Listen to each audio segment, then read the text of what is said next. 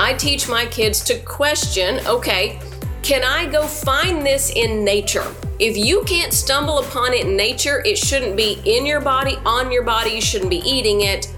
That's our litmus test. Welcome to the Get Clear with Crystal Ware podcast, the place where we get clear on our goals, own our worth, and learn to be the CEOs of our own lives.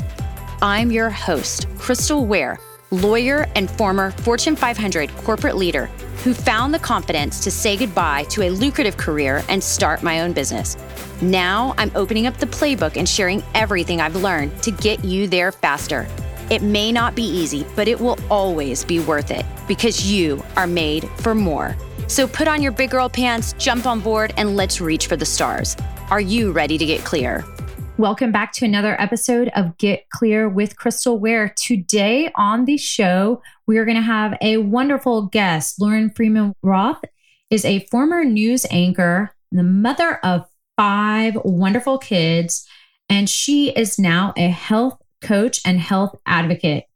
Lauren grew up like many of us in the 80s and 90s on what we call the SAD diet, the standard American diet, and ended up with ulcers and prediabetes that led her to overhaul her entire lifestyle.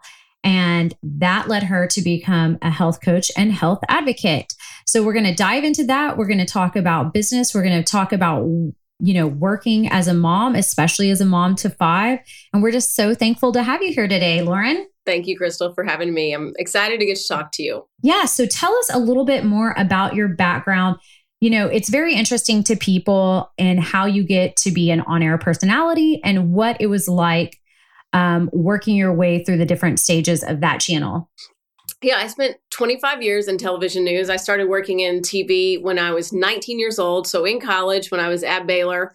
And it was something, honestly, Crystal, I just really always knew that I wanted to do pretty much my whole life. I had been in theater and I had been in lots of other sort of performance-based little hobbies. And it was just sort of a natural progression for me. And I loved it. I loved every minute that I spent there. It became more challenging over the years with children, especially 5 of them. So I was blessed to be able to work part-time in the industry for, I guess about the last 9 years before I left. But I started television news when I was in college, and I worked as a tape editor then, back when everything was on tape. Of course, it's no longer on tape, but it was then. And then I started reporting. And then I moved on to anchoring, and I worked in wonderful markets throughout the United States, from Waco to Minneapolis, Minnesota, to Jacksonville, Florida, and then back to Houston. And although Houston is not my home, it's about as close as I'm going to get, or that I was going to get to home, which is Childress, Texas, and still be in television news and be in a big market. So I just kind of considered that as my home spot. Wow. So when you were still working with all those babies, talk to us about what that looked like from support, because I have 3 kids, and I know your husband is a plastic surgeon. My husband's a baseball agent. Those are very, busy, time demanding, client centric jobs. How did you have the support around you to continue working and focusing on, something that was really fulfilling for you? Yeah, I'm going to be honest, it wasn't, and you know this too, and all working moms know this. It wasn't always easy, and it was a lot of juggling and coordination and tag you're it. But we were able to have an at-home nanny that really kind of helped bridge the gaps from when mom was home to when dad was home to when everybody was home. And we couldn't have done it without that. As far as driving kids to school or to hobbies or things like that, that kind of helped. And again, eventually over the years, I was able to work part-time, very part-time in television news, which is very rare. And so I was fortunate to get to do that for a while. But if I was having to work full-time and wasn't able to have a nanny and things like that, I don't know how I would have done it. And my husband was always very supportive. As far as anything I needed. But yeah, when they're working all the time, they're not able to go pick kids up and stuff like that. And, he's very much the breadwinner in our family. And so his career was important. So it was a lot of times the nanny and I just kind of running back and forth and whoever could be there to pick up little boys. We have all boys, 5 boys. So Wow. Yeah, I have 3. And I was certain if I had another one, it was going to be another boy. It's just totally hectic. You just have to know and plan that the activities are going to be crazy and it's going to be a lot of driving and a lot of practices. And it is what it is. So in there, how did you negotiate for yourself to get that part-time? I know you mentioned that it's very, very difficult to end up with a part-time role in television. So how were you able to do that? I have to say, honestly, it sort of just fell in my lap. After my 3rd baby, one of the other anchors and I at the station had kind of switched schedules for a while. And after I came back from maternity leave, and so I was doing the afternoon shows. She was doing the morning show for me at the time, because before I had my 3rd baby, I did the morning show. And those hours weren't exactly easy either. And the boss, one of our bosses, one of our news directors was like, hey, would you be interested in staying on this shift? I'll let you work part-time. And I think before the words were even out of her mouth, I was like, yes, yes, I will. Absolutely. I'm in. And I remember my husband going, don't you want to think about this? And I said, no, I would love to work part-time. I don't want to go back to doing the morning show. I'm absolutely happy doing this. And I remember my husband going, well, it's not as high a profile a show as the morning show. And I'm like, I don't care at this point. I want sleep. I want to see my children more. I want a more normal lifestyle, because when you're waking up at 2:30 in the morning, that's just not an easy lifestyle. And I did it for, 7 or 8 years here. I had done it previously in Waco in my career. So all total, I did it about, probably about 10 years, maybe a little longer. And so when I had the option to get off that and go part-time, I was in. It didn't matter what. Yes, was my answer. Well, and let's talk about that a little bit for women that, have these idealized images of what, sexy jobs are like, because that's what often people think about when you think about certain categories and types of jobs. People don't think about the 2 a.m. wake up or the last minute, calls for the weekend. What was it really like clawing your way up to getting a primetime, slot on a major news network? I can't say it was a lot of clawing my way up. It was a lot of hours at the workplace. And I don't just mean necessarily when I was working here in Houston, but I mean when I worked in Minneapolis, or especially when I worked in Jacksonville, Florida. There were just a lot of hours that I spent, just a lot of reps at news and sticking with it. And no matter how hard it got, I stayed, I stuck it out.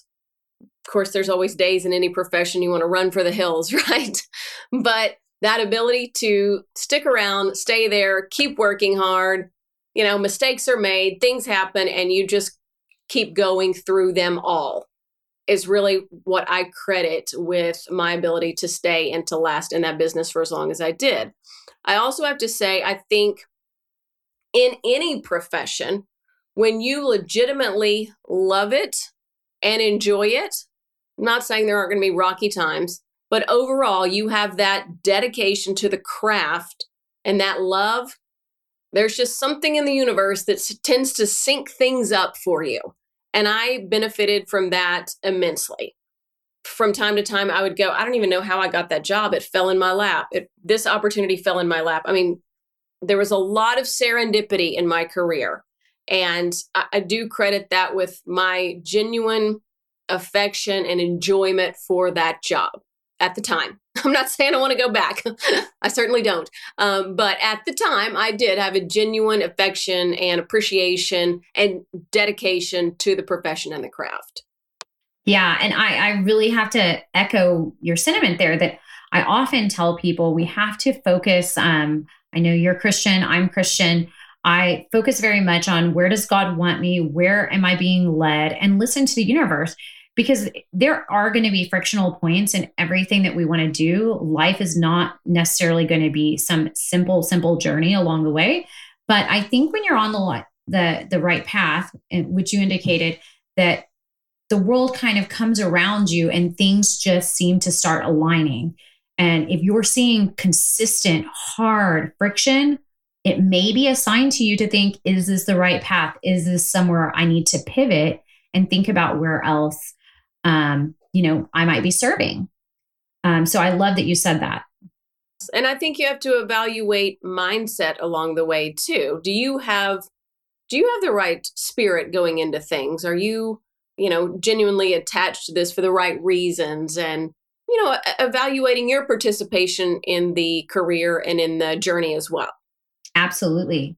So, one of the other things before we shift gears to health, which I can just talk about forever, um, one of the other things we like to talk about a lot, and I talk to women about pretty frequently, is about having to advocate for yourself and your salary and how do you get what you deserve. So, is there anything that you can share with us along the way where you negotiated a job, where you asked for something outside the standard in income or anything along those lines? I think that is not an easy path for a lot of people and a lot of women. And I'm going to be honest, that was never my strong suit. That was not something that I found. I found that difficult, honestly. And I think we always have that little echo in the back of our head a lot of times going like, no, you don't deserve more money. This is fine. This is enough. Or you should be thankful for what they're offering you. And, I think it takes some maturity, some clarity, some prayer time to really be able to step back and evaluate and go forward with a sense of purpose and ask for more, or ask for more vacation or something slightly different or out of the ordinary. Again, I can't say that I mastered any of this ever, but I do think that that is something that does come with some maturity. And a lot of times in my first career, I was, 26 years old trying to negotiate my own contract with someone who had negotiated hundreds of contracts and was 55. Like, it wasn't an even fight there. And I don't know that I always came out with a great salary or anything great or out of the ordinary, but I was able to kind of maintain and carry through. But I think that at the end of the day, just being able to sort of self-reflect, be mindful, prayerful as you head into something like that, and being confident, I think helps. And I probably should take a page out of my own advice there moving forward. Yeah, and that's I think that's why it's so important just to have the conversation with people, because one, when people see somebody else as successful and confident as you, who are admitting that there was some struggle around that topic as well, I think that gives people some comfort that they're not alone, that they're not the only ones. And then finding, tools or resources or ways to align and have those difficult conversations with yourself, and then put yourself on the track to really get something that you deserve and want. Because I think a lot of women, it doesn't sound like this was you, but I know a lot of women silently just accept because they don't know how to ask for more or advocate for themselves. And then it kind of has a rippling effect for their overall happiness and joy with their job, because that's always something in the back of their minds, making them feel less than because they're not getting paid what they think they deserve.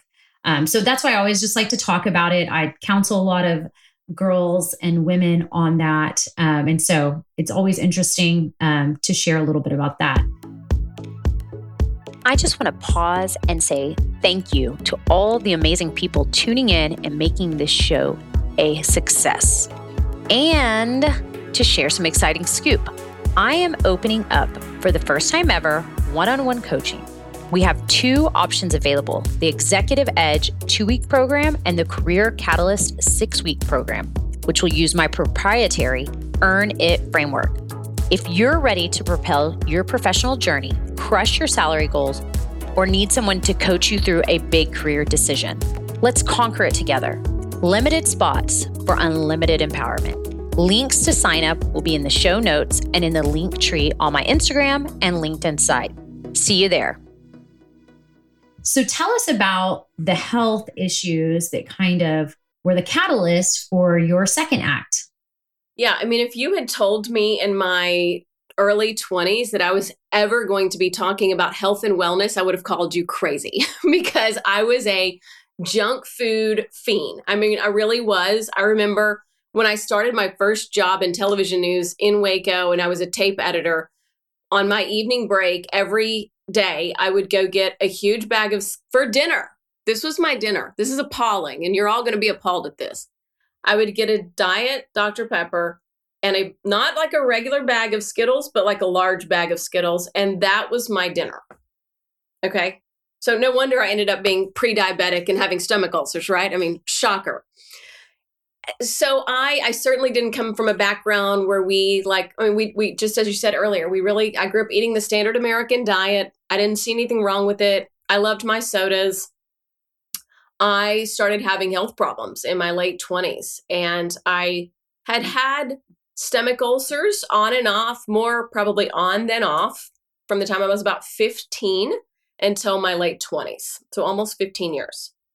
And I remember I was dating my husband at the time, and he's like, this is really bad. All this pain you're having and discomfort's bad. We need to figure this out. And kind of in the process of trying to book some doctor's appointments and talk to different physicians and surgeons and what have you, kind of happenstance, I just Googled foods that can contribute to stomach ulcers. And the first thing that popped up was a PubMed article on artificial sweeteners, sodas, and stomach ulcers. And I went, oh my gosh, who sits around and has 5,000 diet sodas all day and puts artificial sweeteners in her tea and coffee? Me. So I cut it out immediately. I thought if it's that simple, I'm in. And it worked. It wasn't overnight. I would say the first week I was better. The second week I was even better. And after a month, I was like, okay, I just fixed it. And they never came back. I don't even think about it anymore. It's funny. It was such a horrible situation for so long. And yet I don't even think about it now because it was so long ago and it's completely gone. Now, I don't touch artificial sweeteners at all. But that experience made me realize and made me take a step back and say, oh, wow. Food was having that much of an impact on my stomach. What else is it influencing in my life that I don't know or understand? And so I can't say that I jumped into wellness with 2 feet at that point in my life, but I was very cognizant of it. Then I started having some issues with my stomach later on that was from wheat. Then I started having blood sugar problems. And I had reduced my sugar intake, my processed sugar intake, but I was still eating foods that had sugar in them, like yogurt or lattes or coffee sweetener or coffee creamers, the oatmeals that had all sorts of junk thrown into them, those kind of things, not knowing I was eating sugar. And so when I went to the doctor and the doctor was like, yeah, your blood sugar is a problem. No question. I want you to meet with my nutritionist. And I said, no, I know about nutrition. And he said, no, I want you to meet with my nutritionist. And thank God he said that, because the nutritionist was like, you're eating carbs and sugar unknowingly all day. You have virtually no protein in your diet. This is why you're in here. And I'm like, you're right. Yes, I do not consume any protein to speak of. And yes, so I was able to fix and correct all these things with diet. And after that, my husband and I really dialed into what we were eating, what we were putting in our bodies, what we were putting on our bodies. I started reading labels on makeup and things that I was putting in my hair and deodorant and antiperspirant and all these things. It radically changed the way we lived for the better. Yeah. It's really interesting because I'm generally the same generation as you. And I think about, my mom was super, super skinny. She was like a 6 Coke a day girl most of the time. But thankfully restricted us. And so when I went to college, we didn't really, we ate Taco Bell and McDonald's all the time. Everybody in my family was super skinny, wasn't an issue. And when I went to college, I just didn't want sodas anymore. And I kind of naturally moved off of that. And as I got older, I really learned about all the other problems in the, standard American diet. But it's just really shocking to me how there's hidden sugar in everything. And I already talk to my kids about that all the time. They see me reading the label and it's almost always for sugar. But I wanted to go back to one of the things you said about artificial sugar. I know that's generally the yellow packet. Not the yellow packet, or is it Splenda? What is artificial sugar and what are the natural sweeteners? So this is one of those things. I think you're going to get a lot of opinions from a lot of different people in sort of the health and wellness community. So there's the aspartames, there's the Splendas, the stevias, the sweet and lows. You probably remember all those from years past. And so those all fit into alternative type sweeteners.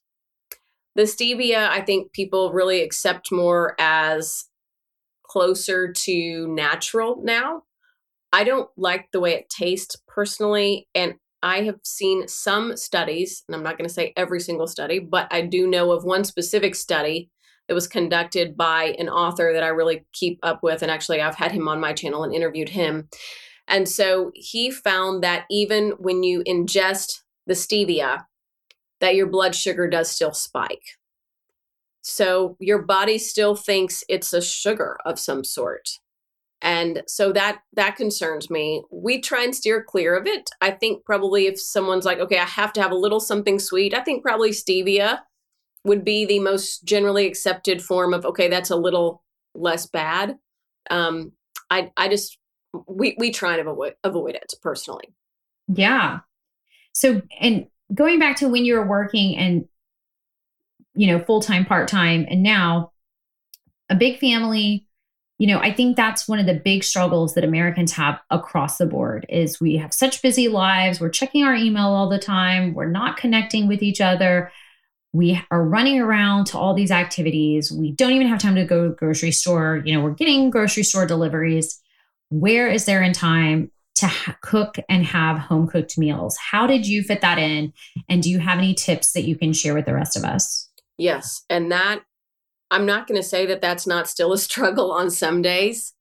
I have I have a 14-year-old and a 12-year-old, and they help some. I'm not going to say they're in there like chopping, beef for stew right now or anything like that, but they do help some. If I say, hey, can you come up behind me and clean up the scraps as I'm making the stew or something like that? I think the thing that has really made the biggest difference for us is that and it doesn't take that much time and energy once you get used to it. I plan ahead for the week. And so that may mean me sitting down on a Sunday or a Monday, taking literally 5 minutes. I'm not going to say I spend much more time, but taking 5 minutes to go, okay, here's some meat for Monday. Okay, we'll have leftovers Tuesday. Okay, I'm making a big pot of stew Wednesday. We can have that and a salad Thursday. Like, we are not above leftovers in my house. And, I go and buy a big, huge thing of spinach every week, one of those big, huge organic spinach containers. And we will have 3 or 4 spinach salads a week. I like spinach. My kids eat it pretty well. I'm not going to say everyone loves a good spinach salad, but they eat it pretty well. And so things like that, where you can sort of make something last and you don't have to think about it. You can go, okay, I'm going to make a different variation tonight with tomatoes, almond slivers, and pre-cut almond slivers. Of course, I don't have time for all that, but, and, homemade ranch dressing that I made 2 days ago or 3 days ago, or some ranch dressing you bought or what have you. But just thinking about it and planning a little bit. It doesn't take a whole lot of time, energy, and effort. And also being committed to making simple meals. We're not making fancy meals. We're not having any cordon bleu or anything like that around our house, okay? We are having stews, one pot dishes, whether it's a stew, whether it's we had a big roast the other night. We did roast. We threw a bunch of vegetables in there. That was gone like that. That was a hit. That was popular. So I just instinctively think of things that don't take a lot of time, are still healthy, and if need be, I can make a double portion and we can have it for tomorrow night. We start basketball in 2 weeks, my kids do, that we play a lot of basketball during the season. We're there all the time. And we will be having some leftovers during basketball season. Whether it's me making a big thing of pasta and we eat half one night, half the next night kind of thing, or soups, I think last really well and aren't too difficult to make. So I just plan ahead and I think ahead that way, and it helps. I'm not going to say there aren't times where I'm like, kids, get in here and help me right now. But overall, we get the meals made. They're healthy. they're good and everybody eats them. Yeah. I do rotisserie chicken, so I can always have chicken. That's super easy. We do green smoothies. And I think it's just something that, when you think about other cultures, so what do you feed your kids when they're little? That's what they're going to eat. I think that's why you see in Japan, France, other places where kids eat, adult foods, is because when they go to school, they're eating the full on adult foods. They don't have other options.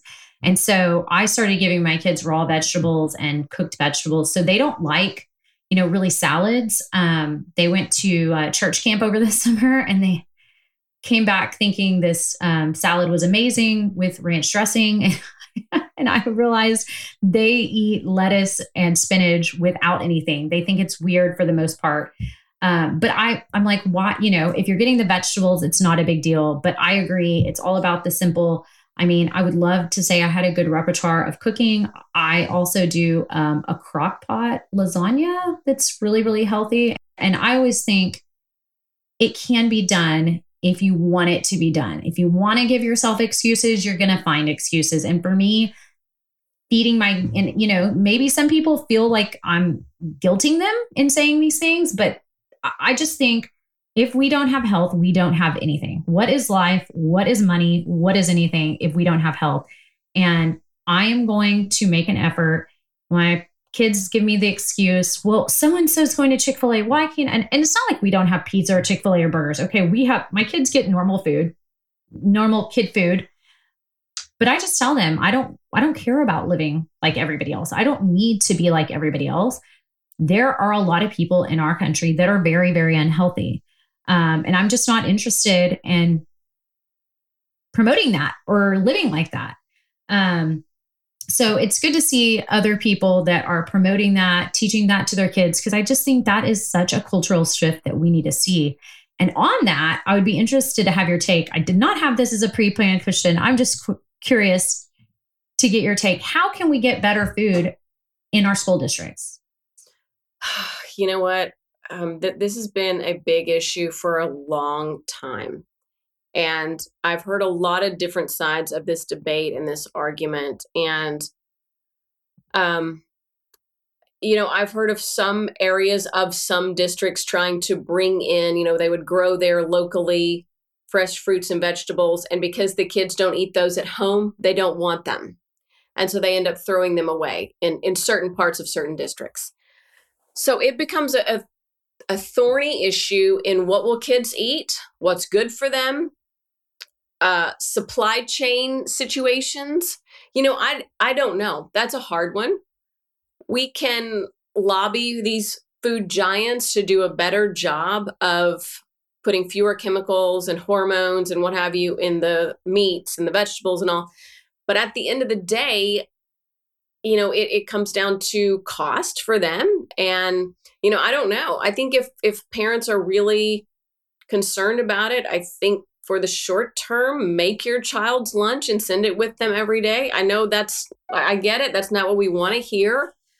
But I think it's going to take a lot of people making a really big stink and it affecting manufacturers and food giants' bottom line for them to ever take note. And I'm not really sure we're there yet as a country.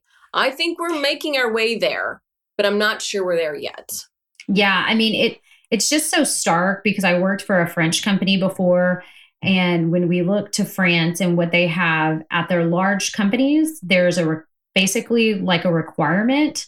I don't remember how the law structure is, but there's some kind of requirement that if you have so many employees, you have to have a canteen. And a canteen is like what we would equate to like a Luby's. It's, a home cooked meals where there's, a foreign type dish, a pasta, a meat station.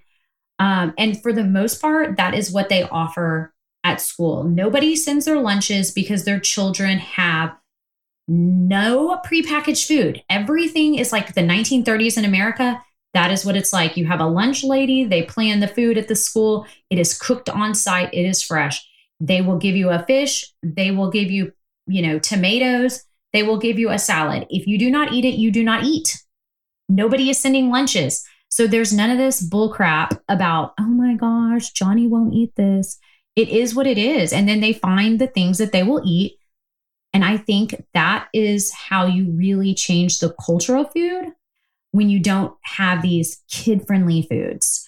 And I know it's hard because my kids, I mean, I will tell you right now, my 6-year-old cried last night about homemade tacos, and there's a fruit and vegetable at every meal. He didn't want any of it. He went to bed hungry.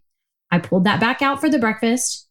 He threw a fit, but decided to eat the meat, left the fruit and vegetable. And when he gets off the bus in a minute, he will be eating that, or he will not get another snack.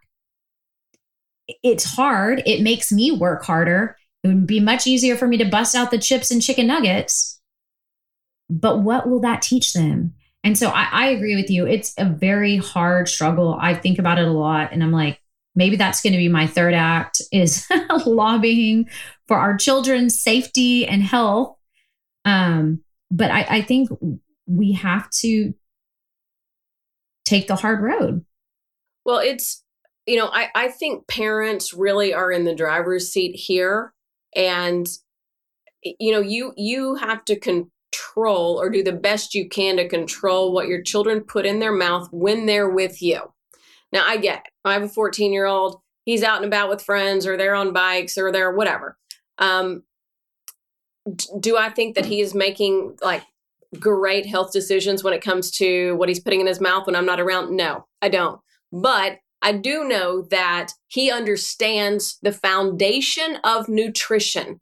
He understands common sense aspects of nutrition. I teach my kids to question, okay, can I go find this in nature? I can find a watermelon in nature. Okay. In fact, in my hometown, they grow some watermelons, not a lot, but there's some along the river there. You can study, or you can stumble upon beef. You can stumble upon honey. Those things are safe to put in your body. If you can't stumble upon it in nature, it shouldn't be in your body, on your body. You shouldn't be eating it. That's our litmus test. Because I encourage my children to approach the world, not just nutrition, the world, from a historical perspective, okay? Because propaganda is alive and well. Was yesterday, today, and tomorrow. That is the world we live in.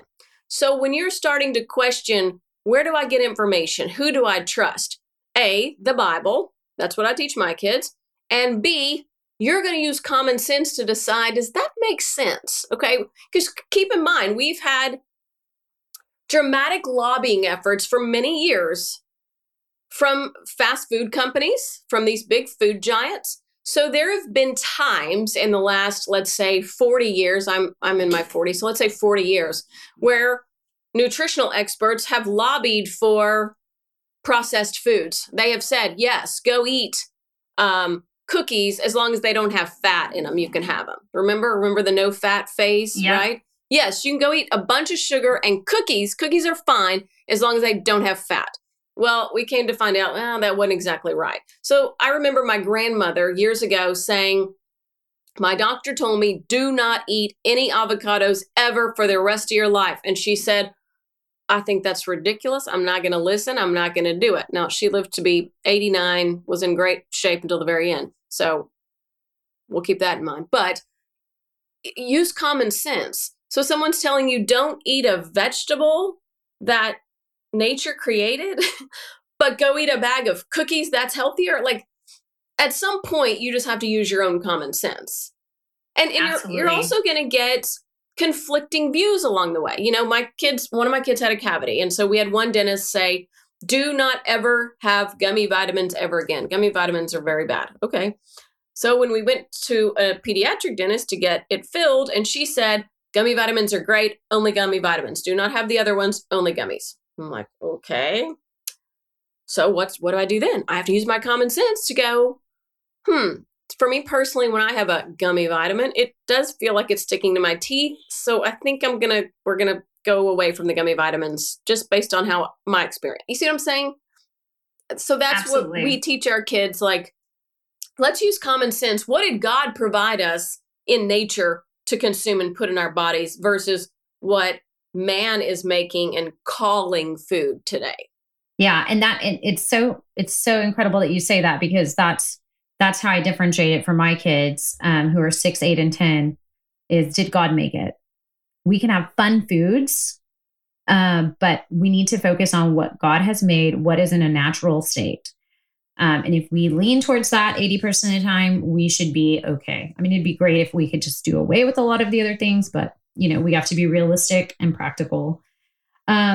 So tell me what you're doing now, where people can find you, and what's next for you.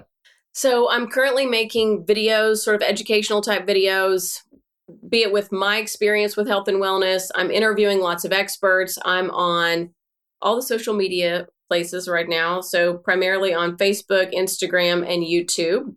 A lot of my longer format interviews are on YouTube. You can find those there. But I'm also just sort of in the process of creating sort of a community, a way to share what's working for other people.